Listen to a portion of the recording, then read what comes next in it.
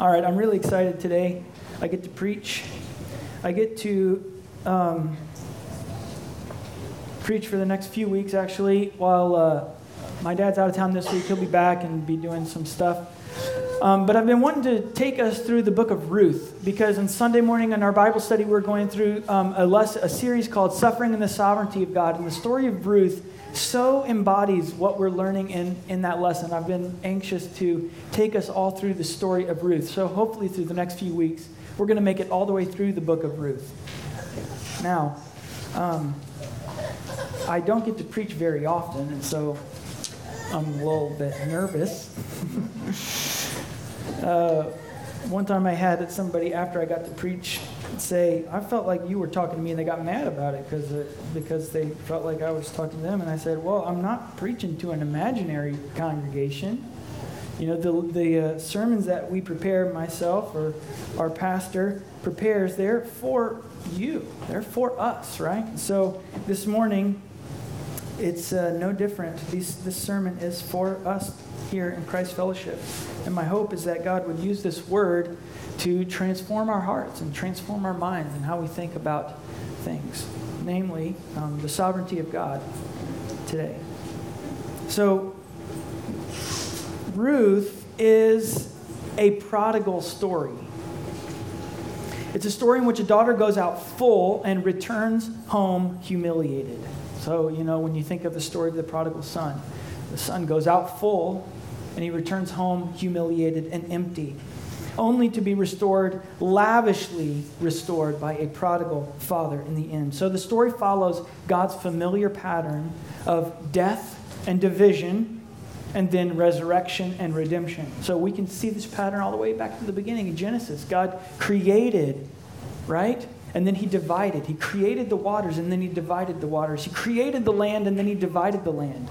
And we see this throughout the stories of the Bible. Death, resurrection, division, redemption. He created man, and then he separated man, and then he brought them together in a beautiful union, right? It's a beautiful motif that God likes to tell stories that follow this motif, death, resurrection. This is a story of fertility made barrenness, only to be made abundantly fruitful. So this story then points us to Christ and to the good news that is God's sovereign grace. And even further, for those of us who are in Christ, as the story follows the pattern of death and resurrection, it instructs us how to live as we experience the same pattern over and over, as it is woven all throughout our lives.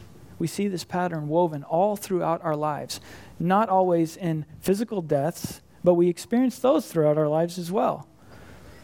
But we have separation, reunion, separation, redemption, division, redemption, throughout our lives. It's a story, Ruth is a story of a king ascending like a sunrise to break into our dark night and to banish hopelessness and despair.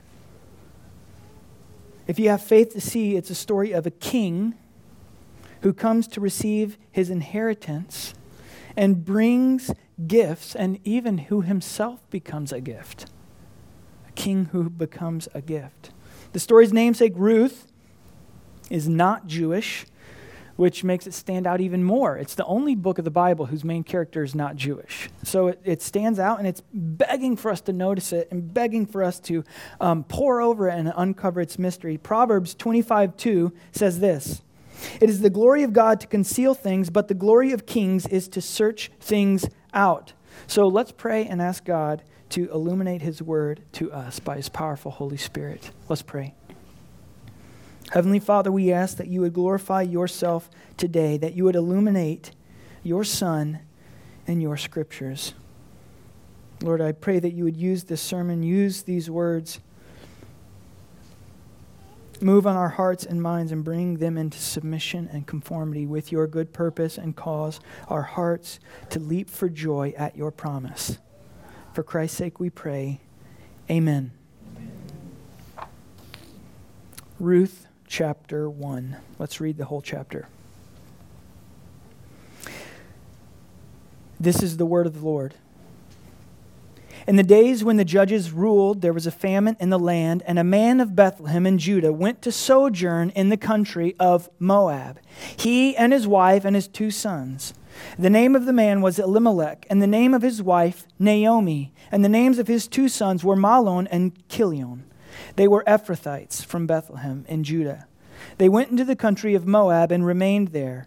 But Elimelech, the husband of Naomi, died, and she was left with her 2 sons. These took Moabite wives. The name of the one was Orpah, and the name of the other Ruth. They lived there about 10 years, and both Mahlon and Chilion died, so that the woman was left without her 2 sons and her husband. Then she arose with her daughters-in-law to return from the country of Moab, for she had heard in the fields of Moab that the Lord had visited his people and given them food. So she set out from the place where she was with her 2 daughters-in-law, and they went on the way to return to the land of Judah. But Naomi said to her 2 daughters-in-law, "Go, return each of you to her mother's house.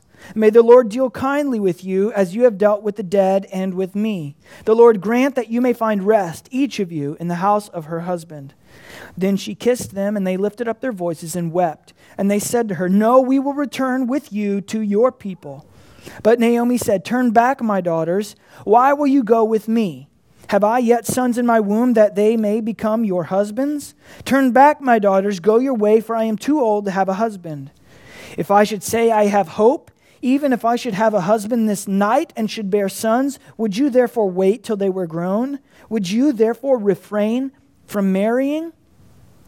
No, my daughters, for it is exceedingly bitter to me for your sake that the hand of the Lord has gone out against me."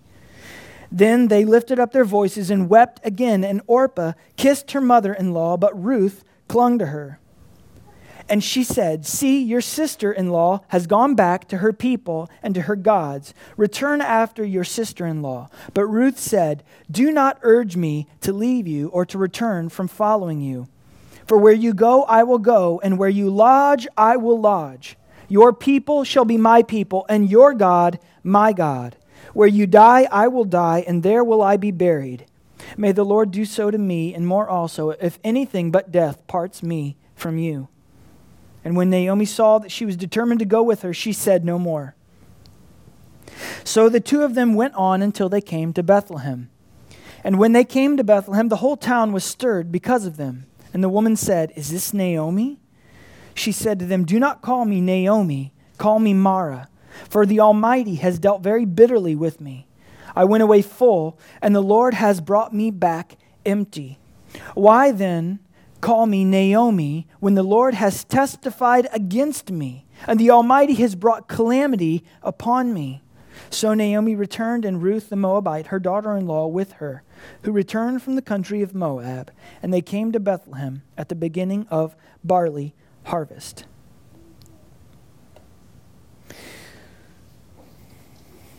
In the very first verse, the scene is set, and the narrator begins with sad strings. If you think of a movie, you got the sad strings in the background. And it's in the days when the judges ruled. There was a famine in the land. This is a time, the judges ruling, that's been said, it's a time when the judges needed to be judged. It was not a good time. In our Bibles, Ruth comes right after the book of Judges. How many of you knew that? How many of you, let me just ask you this before I get too far. How many of you remember reading the story of Ruth and are familiar with the story? Anybody remember reading and remember kind of the basic gist of the storyline? Okay, it's a kind of a small book, and so it gets easily overlooked, and we forget the stories if we haven't gone back to it in a long time. So hopefully you'll get a good little overview of the story here. Book of Judges. It's the context, the time of the judges. And so what we can actually do in our Bibles is turn back one page and see the end of Judges, and you can read the very last verse of Judges and see just how dark the situation was. So if you look back in verse 25 of chapter 21 of Judges, this is what it says. "In those days there was no king in Israel. Everyone did what was right in his own eyes." This was the time of the judges. No king, everyone did what was right in their own eyes. Not a good time. Not a good time to be alive in the sense of law and order. But as we begin this book, I want you to know something. It's a little bit of an interesting note. So when you read the Bible, an important question to ask is, through what lens did the original readers see this? Through what lens did they understand this? What's the context? What's the historical context? How did they understand it? And so we don't know exactly when the book of Ruth was written. We don't know exactly who wrote the book of Ruth, but we know it was in the time of the judges, and so it gives us some context to see how this story plays out. But when we're asking about context, we're asking what their framework was for understanding this book. So in our Bibles, Ruth comes after Judges. But interestingly enough, in the arrangement of the Hebrew scriptures, in the arrangement of the Jewish Bibles, Ruth comes after a different book in the Bible. Ruth comes after Proverbs in the Jewish scriptures, in their arrangement. So it's in the time of the Judges, but in their Bibles it comes after Proverbs. What this means is that they would come to the last chapter of Proverbs, which is chapter 31. And does anybody remember what you read in chapter 31 of Proverbs? What do we read about in chapter 31 of Proverbs? Huh? What? A virtuous woman, right? We read about a virtuous woman. Proverbs 31 is about a virtuous wife or a virtuous woman. And so we come to the end of chapter 31 of Proverbs. We come to the end of that. They read about what makes a virtuous woman, and guess what story they come to next? Ruth. Interesting, right? So it's more than just an interesting note, though. It's something that should inform how we actually read and understand the story. So in the very first chapters here, first verse of Ruth, we're introduced to the first characters, Elimelech and his wife Naomi, their sons Mahlon and Chilion. And it doesn't take long for more grief to be piled onto the sad story. You know, there's a famine in the land, so we got this family who are suffering through the famine, and now the author piles on more grief to the already sad story. Elimelech, Naomi's husband, dies, and the implication of the way that it puts it in the Hebrew text is that he kept on dying. In other words, we could read it like Elimelech kept on dying, and it was a slow and agonizing death. So Elimelech, Naomi's husband, dies, which leaves Naomi with only her two sons who take Moabite wives, and then they keep on dying. So Ruth being a Moabite, that's where she's from, is actually a big deal. It's a big deal. And the author makes reference to her being a Moabite, being from Moab, not too few times in this very short book. 4 chapters of Ruth, and it talks about it multiple times, the author. Ruth the Moabitess, Ruth, the woman from Moab, you being a Moabitess. He makes reference to this because it's actually kind of a big deal. So in Deuteronomy chapter 23, verse 3, it says that no Ammonite or Moabite may enter the assembly of the Lord. Much later in Israel's history, in one of the priests named Ezra, in his day, they're rebuilding the wall. They took this prohibition, this command in Deuteronomy, they took it to mean that Hebrew men were not to marry Moabite women. And so they actually separated from the Moabite women, and the families were separated. It was a time of great mourning, and then Ezra said, don't mourn, and so it was this tumultuous time. So, but there's some debate on what Deuteronomy 23:3 means. Is it a prohibition? You can't marry these women, or is it not a prohibition? So what we can know is, at the very least, it is a caution. It is a caution to say this is a risky thing, to marry a Moabite woman. To marry a foreign wife is a risky thing. Why? Because it could lead you astray from the God of Israel. So, remember, Ruth is a prodigal story. And so here Naomi, just like the younger son, she goes out full, and she is finding herself in the pig pen, in the pigsty, eating the pig food, at the bottom of the bottom. She's she's a widow, no husband. Her sons now have left her. And in this time, in this culture, this agrarian culture, this is lifeblood. So being a widow at this time with no sons, no namesake, it was devastating. It was devastating.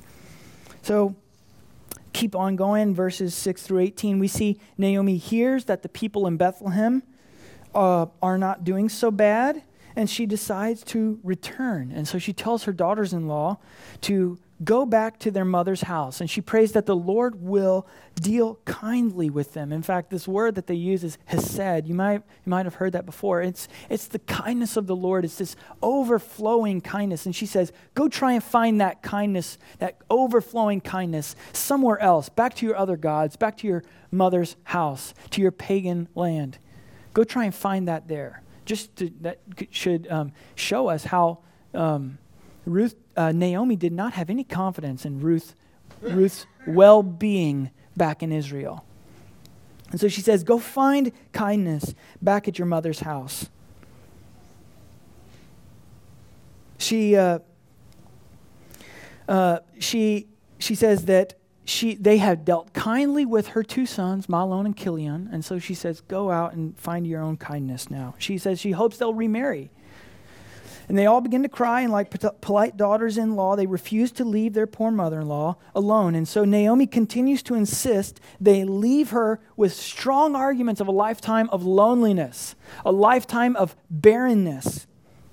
And she says, no, my daughters, it's exceedingly bitter for me, for your sake, that the hand of the Lord has gone out against me. And so Orpah hears enough, and she's convinced. She leaves Naomi. She goes back to her mother's house. But Ruth, it says, clings to Naomi. Ruth clings to her. So Ruth could not be persuaded, and what comes next in the text is what I believe is some of the most beautiful prose ever written down. Ruth says to her mother-in-law, and this is so beautiful, it's used at weddings. It was at my wedding. It's used in weddings. It's some of the most beautiful things you see. It's beautiful, but think about it. Ruth said it to her mother-in-law. It's kind of interesting. Ruth 1:16 through 17, Ruth says this to Naomi. Don't urge me to leave you or to return from following you. For where you go, I will go, and where you lodge, I will lodge. Your people shall be my people, and your God, my God. Where you die, I will die, and there will I be buried. May the Lord do so to me, and more also, if anything but death parts me from you. Now, think about this. So Ruth tells Naomi this. Your God shall be my God. But what had Naomi just told Ruth in verse 13? What had Naomi just told Ruth in verse 13? Look at 13. It says, Naomi says, the hand of the Lord has gone out against me. The hand of the Lord has gone out against me. So Naomi experienced God's bitter providence, and her testimony was a bitter testimony to Ruth. The hand of the Lord has gone out against me, Naomi. Get far from me, Ruth. Go back to your father's house to find overflowing kindness and mercy. Go back to your pagan gods to find kindness and mercy. Get away from me. The hand of the Lord has gone out against me. And how does Ruth respond to Naomi? Your God shall be my God. Now, that's incredible, right? Is that incredible? The testimony Naomi gives to Ruth of God is a bitter testimony, and yet Ruth says, your God, the God of your bitter providence, will be my God. But what's even more incredible is that Ruth herself experienced this bitter providence. She abandons everything now, and she falls completely upon the mercy of God, of the God of Israel, of the God of her own bitter loss, Ruth's own bitter loss. You remember Ruth married an Israelite man. And for 10 years, Ruth is barren. You know what that means? At the end of Ruth, in chapter 4, we see the Lord gave her conception. Naomi knew who gave conception. And for 10 long years, Ruth is barren. childless. Again, in that culture, that is devastating. And so this is not just Naomi's bitter testimony. This is Ruth's bitter testimony. And yet we see Ruth's faith. Your God, Naomi, will be my God. That is even more incredible than where you die, I will die. Your people shall be my people. All that is beautiful and incredible. But the most incredible thing is your God will be my God. And so she abandons everything. Ruth abandons everything. She falls completely upon the mercy, the hesed, the kindness of God, of the God of Israel, of the God of her own bitter loss. And Ruth dies. Ruth is separated, in other words. She doesn't die. She dies. She's separated from her house for good, from her land for good. She's separated from everything that she has had before, and she follows another. And so as a matter of fact, the narrator of this story, the narrator of Ruth, is setting the story up to be, to resemble a story of a patriarch. You know what a patriarch is? Abraham was a patriarch. Joseph was a patriarch. It's setting the story up of one who leaves, who goes out from his father's house by faith to another land to follow God. A patriarch. And so the narrator actually setting up the story to resemble that kind of a story. Ruth goes out by faith from her father's house, from her land that she knows, to follow God in a foreign land. She experiences a new birth. A new birth. A new citizenship, a new father, a new people. So when Naomi sees that Ruth is determined to go with her, she says no more. She wants to keep trying to convince Ruth, but it's pointless. Two women who are both obviously stubborn, and it's pointless. So Naomi, the way that it puts it is, Naomi kind of just stops talking to Ruth. She gets mad. She's got a little bit of a bad attitude, and so she may be mumbling under her breath, or maybe she's just talking to herself, but it says she stops speaking to Ruth. She stops speaking. All right, you want to come with me? Fine. Silence the whole way. So the verses 19 through 22, they come to Bethlehem. Bethlehem means, if you remember, what Bethlehem means, the house of bread. Bethlehem, the house of bread. So they come from famine, they come from barrenness, they come from fruitlessness, and they arrive in Bethlehem, the house of bread. And the whole town is stirred up, and the women begin to whisper to one another, is this Naomi? Is this Naomi? And she answers them and she says, don't call me Naomi, the pleasant one. Call me Mara, the bitter one. So your Bible might have a footnote. Naomi means pleasant, the pleasant one. Mara means the bitter one. So she says, don't call me Naomi. Don't call me pleasant. Call me bitter. For the Lord I went away full, and the Lord has brought me back empty. Why call me pleasant? Why call me Naomi, the pleasant one, when the Lord has testified against me, has testified against my very name, and the Almighty has brought calamity upon me. The Almighty has brought calamity upon me. So in our modern minds, we wrestle with things like whether God caused or allowed some catastrophe, some calamity. We wrestle with these things. But to Naomi, and in reality, the question is irrelevant. The question is non-consequential. Because at the end of the day, Naomi knew what another sufferer, Job. You know Job? He was a sufferer. Naomi knew what Job knew. Naomi knew what any thinking Christian knows, and that is this, that at the beginning of it all is God, is the eternal one, the Almighty, she says. And nothing happens apart from His will. Nothing happens apart from His will. The most controversial verse in the whole Bible You've heard me say it before maybe. What is it? The most controversial book in the whole Bible. It's not a scripture about homosexuality. It's not a scripture about anything like that. You know what it is? The most controversial book in the whole Bible? Genesis 1:1. God, in the beginning, God created the heavens and the earth. What does that tell us? That in the beginning is only God. In the beginning is the Almighty. It is God. And so nothing happens apart from God.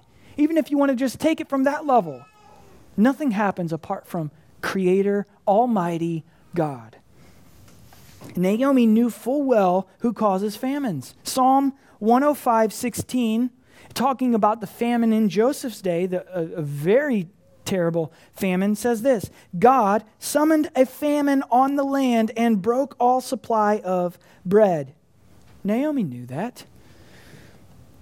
Naomi, the widow and mother-in-law to a barren widow, also knew who gives life and who takes life.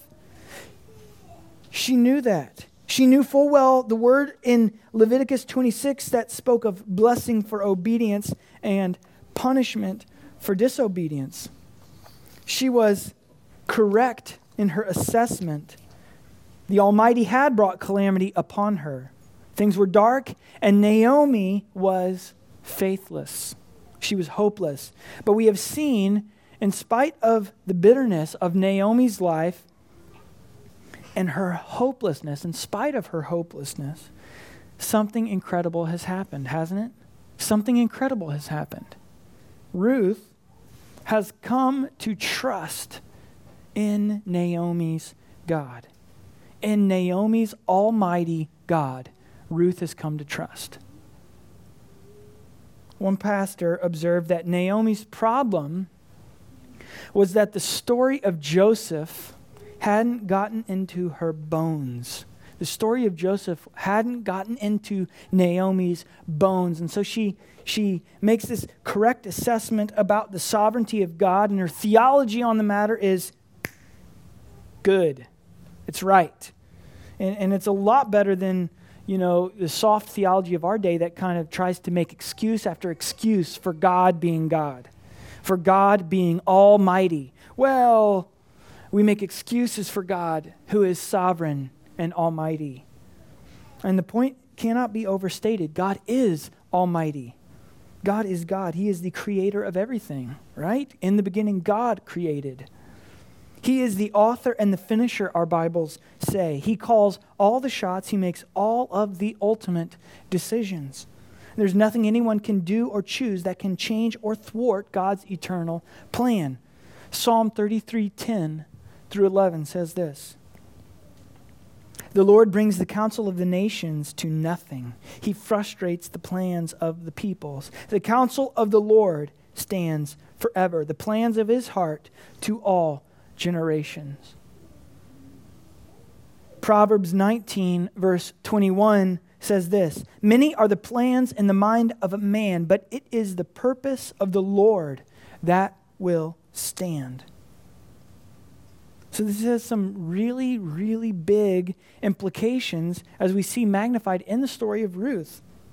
And yet, God's supremacy, God's sovereignty, God's godness, that's what it means to say God. It's God. God in his godness. Being almighty. It isn't just a phenomenon in a little portion of the scriptures, right? It's consistently taught throughout. So listen to these scriptures. If you want to take some notes and look them up in your own Bibles, that'd be great. Daniel 2:21 says, God changes times and seasons. He removes kings and he sets up kings. When those kings are on their thrones, when those kings that God sets up are on their thrones, Proverbs 21:1 teaches us that the king's heart is a stream of water in the hand of the Lord. He turns it wherever he will. President Obama's heart is a stream of water in the hand of the Lord, and God, the Almighty God, will turn it wherever he will. Job 2:10 teaches us that good and bad come from the same hand of the Lord. Destruction, Amos 3:6 says, destruction does not come to a city unless the Lord has done it. And obviously, Obviously, blessing and restoration are from God, as we see from Adam, from the story of Adam on, right? Through the stories of Noah, Abraham, Joseph, Moses, Ruth. We see it here. We see it in the Judges, Joshua, Samson. We see it in the story of Esther. We see it in the New Testament in Peter and in Paul's lives. So unbelievers point to evil and death in the world and they would have us to believe that either God is all-powerful or all good, but he cannot be both. This is what unbelievers do.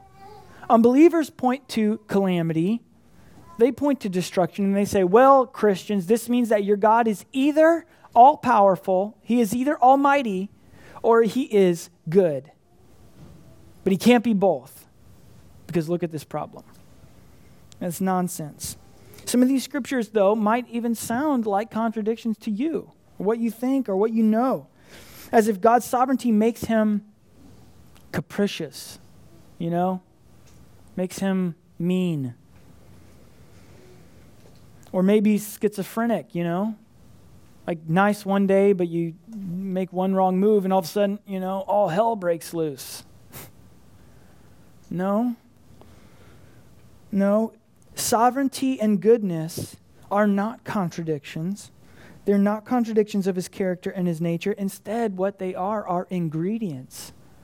They are ingredients to a glorious finale. So, remember, God is telling a death and a resurrection story. He's always telling a death and a resurrection story. He's telling a division and redemption story. He's telling a story, like I said, of fall and redemption, of barrenness made fruitfulness. So if you think of a baker making cake, individual ingredients, and I've said this before, you've heard this analogy before, individual ingredients, tasted all by themselves, are not going to be very pleasant, right? You go stick your finger in the flour jar, you're not going to enjoy that very much. Dip some vanilla, and you take a teaspoon of vanilla straight, it's not going to be very pleasant, right? How about a teaspoon of baking soda? No. Sugar, that's the only option here for yummy taste. Sugar, that's it. But if you try and make a cake out of sugar, what's going to happen? Nothing. Nothing's going to happen. So a baker makes a cake and he takes these individual ingredients and he puts them all together. Tasted by themselves, they're not pleasant, right? They're not pleasant. They're bitter, literally bitter. But all of a sudden this thing comes together. These things are joined. This separation is brought together, right? And what happens? What's the result? If you do it right. Delicious, beautiful, tasty, sweet, good. Or if you think of the theater or a story, you have the triumphs of a good story. How many of you like to rent a movie and it's once upon a time, there was a prince and a princess who had no problems ever, and they lived happily ever after the end. That's not a good story. What kind of movies do we like? What kind of stories does everybody know are good? The kind that have triumph, right? And how do you get triumph? A good story has to be preceded by darkness, by a conflict, by a problem that has to be overcome. A triumph has to have something to be triumphed. And so, a night can't be celebrated as a dragon slayer without a what? A dragon. Without a dark night, a dark forest, a scary journey. So how can we call a baker evil for using flour and vanilla? How can we call the author evil for the dragon and for the battle scene? If they didn't use the proper ingredients or the proper components, would they be good bakers? Or good authors? No. Nobody's going to rent that movie. Nobody's going to rent that movie. Once upon a time, they lived happily ever after, the end. Not a good story. So God is sovereign over all. He is sovereign over the good, the bad. He is sovereign over the sweet, the bitter. He deals in sweet and bitter ways, but they are all his works, and they are all ultimately good. Ultimately good. When you're in the night, when you're scooping out the flour, and if you taste it, that's not going to taste very sweet. But ultimately, it is good. Our part is to trust him. John Piper says this: the book of Ruth aims to show that all of history, even its darkest hours, serves to magnify the glory of God's grace. So, do you believe this? Do you believe this? If you have a hard time believing that, then here's what I call you to do. Believe it. Repent and believe it. Be like the man who tells Jesus, Lord, I believe, help my unbelief. Believe it. So you see, Naomi's problem was not her loss. Naomi's problem was not that she lost her husband, she lost her sons, that she never got grandchildren. That's not Naomi's problem. Naomi's problem was not the darkness she experienced. It wasn't the famine. The problem Naomi had was that she had become bitter. She had become hardened.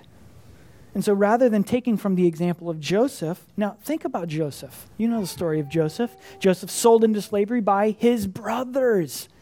Left for dead, right? They sell him, they leave him for dead. They don't know or don't care what happens to him.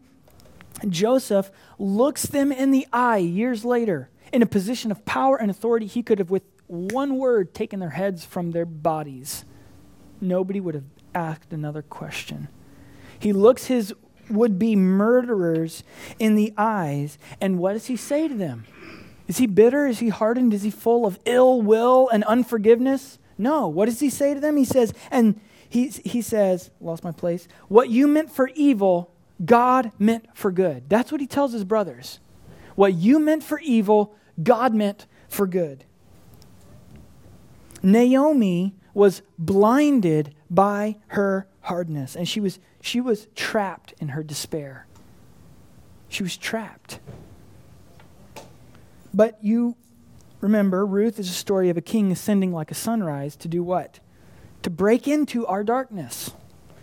To break into our night, to our dark night, and to banish hopelessness and despair. So the narrator at the end of the very first scene ever so gently alludes to the hope present in this darkness. You see how the first scene, how chapter 1 ends? He alludes to this hope. It comes to a close and it says, and they came to the house of bread. They came to Bethlehem at the beginning of barley harvest. It starts with a famine, and now we come to the end of the first scene with a harvest. So chapter 1 is filled with blow after blow for Naomi. Famine, death, the death of her husband, the death of her 2 sons. She's blow after blow of death, famine, barrenness, no grandchildren for 10 years, nobody to keep the namesake name alive to take care of her. Blow after blow.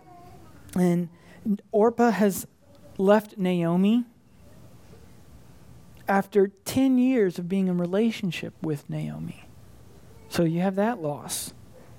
All of this comes together to paint a pretty bleak picture for Naomi. But if we have eyes to see, we can see clear signs of hope. That all of this, although bitter, is not for harm. It's not for destruction, but for a good future and a hope. You recognize that phrase? From Jeremiah. For I know the plans I have for you, plans to prosper you, to give you a hope and a future. You know when that was written? That was written in a very dark time. But God is reminding us, and this story is reminding us that even though the picture looks really dark, God is doing this stuff to Naomi. God is messing with her, if you want to think about it that way, not just because he's mean or he's ugly or he's capricious. No, he's working his plan for a future and a hope. And we see it played out beautifully in Ruth. It's a sweet and it's a bitter providence that is working toward Naomi's good and glory and ultimately toward a Christ-exalting finale. So I'll just give you a hint. I'll skip to the back of the book and I'll read this. If you go to the beginning of the Gospels and you read the genealogies of Jesus, guess who shows up there? Ruth. Ruth, the Moabitess. Ruth, the foreigner. Ruth, the ex-pagan worshiper who forsakes all, follows Naomi, follows Naomi's God. Now she shows up in the line of Christ. So where does this leave us? As believers in Christ, this pattern of death and resurrection, or darkness and light, is a familiar one. But it needs to be familiar to us in the right way. It needs to be familiar to us in the right way. Hope must have roots in our bones, like it did with Joseph. Joseph, who stood before his brothers, his betraying, murderous brothers, who stood before them with forgiveness, hope, joy. We must be a people who do not forget God's promise in the valley of shadows. We must be a people who do not despair and grieve as the world grieves. We can grieve, but Paul says don't grieve as the world grieves. Because why? Because we are people who have hope. We have hope. So we grieve with hope. Let's pray. Heavenly Father, thank you that you have given us hope. Thank you that in your Son, you gave us hope, a light in our darkness. You saved us. I pray in the coming weeks as we continue to read through the story of Ruth that you would use it to enlighten us and to teach us, to train us, that when we are cut, we would bleed hope and joy, resurrection. In Jesus' name I pray, amen.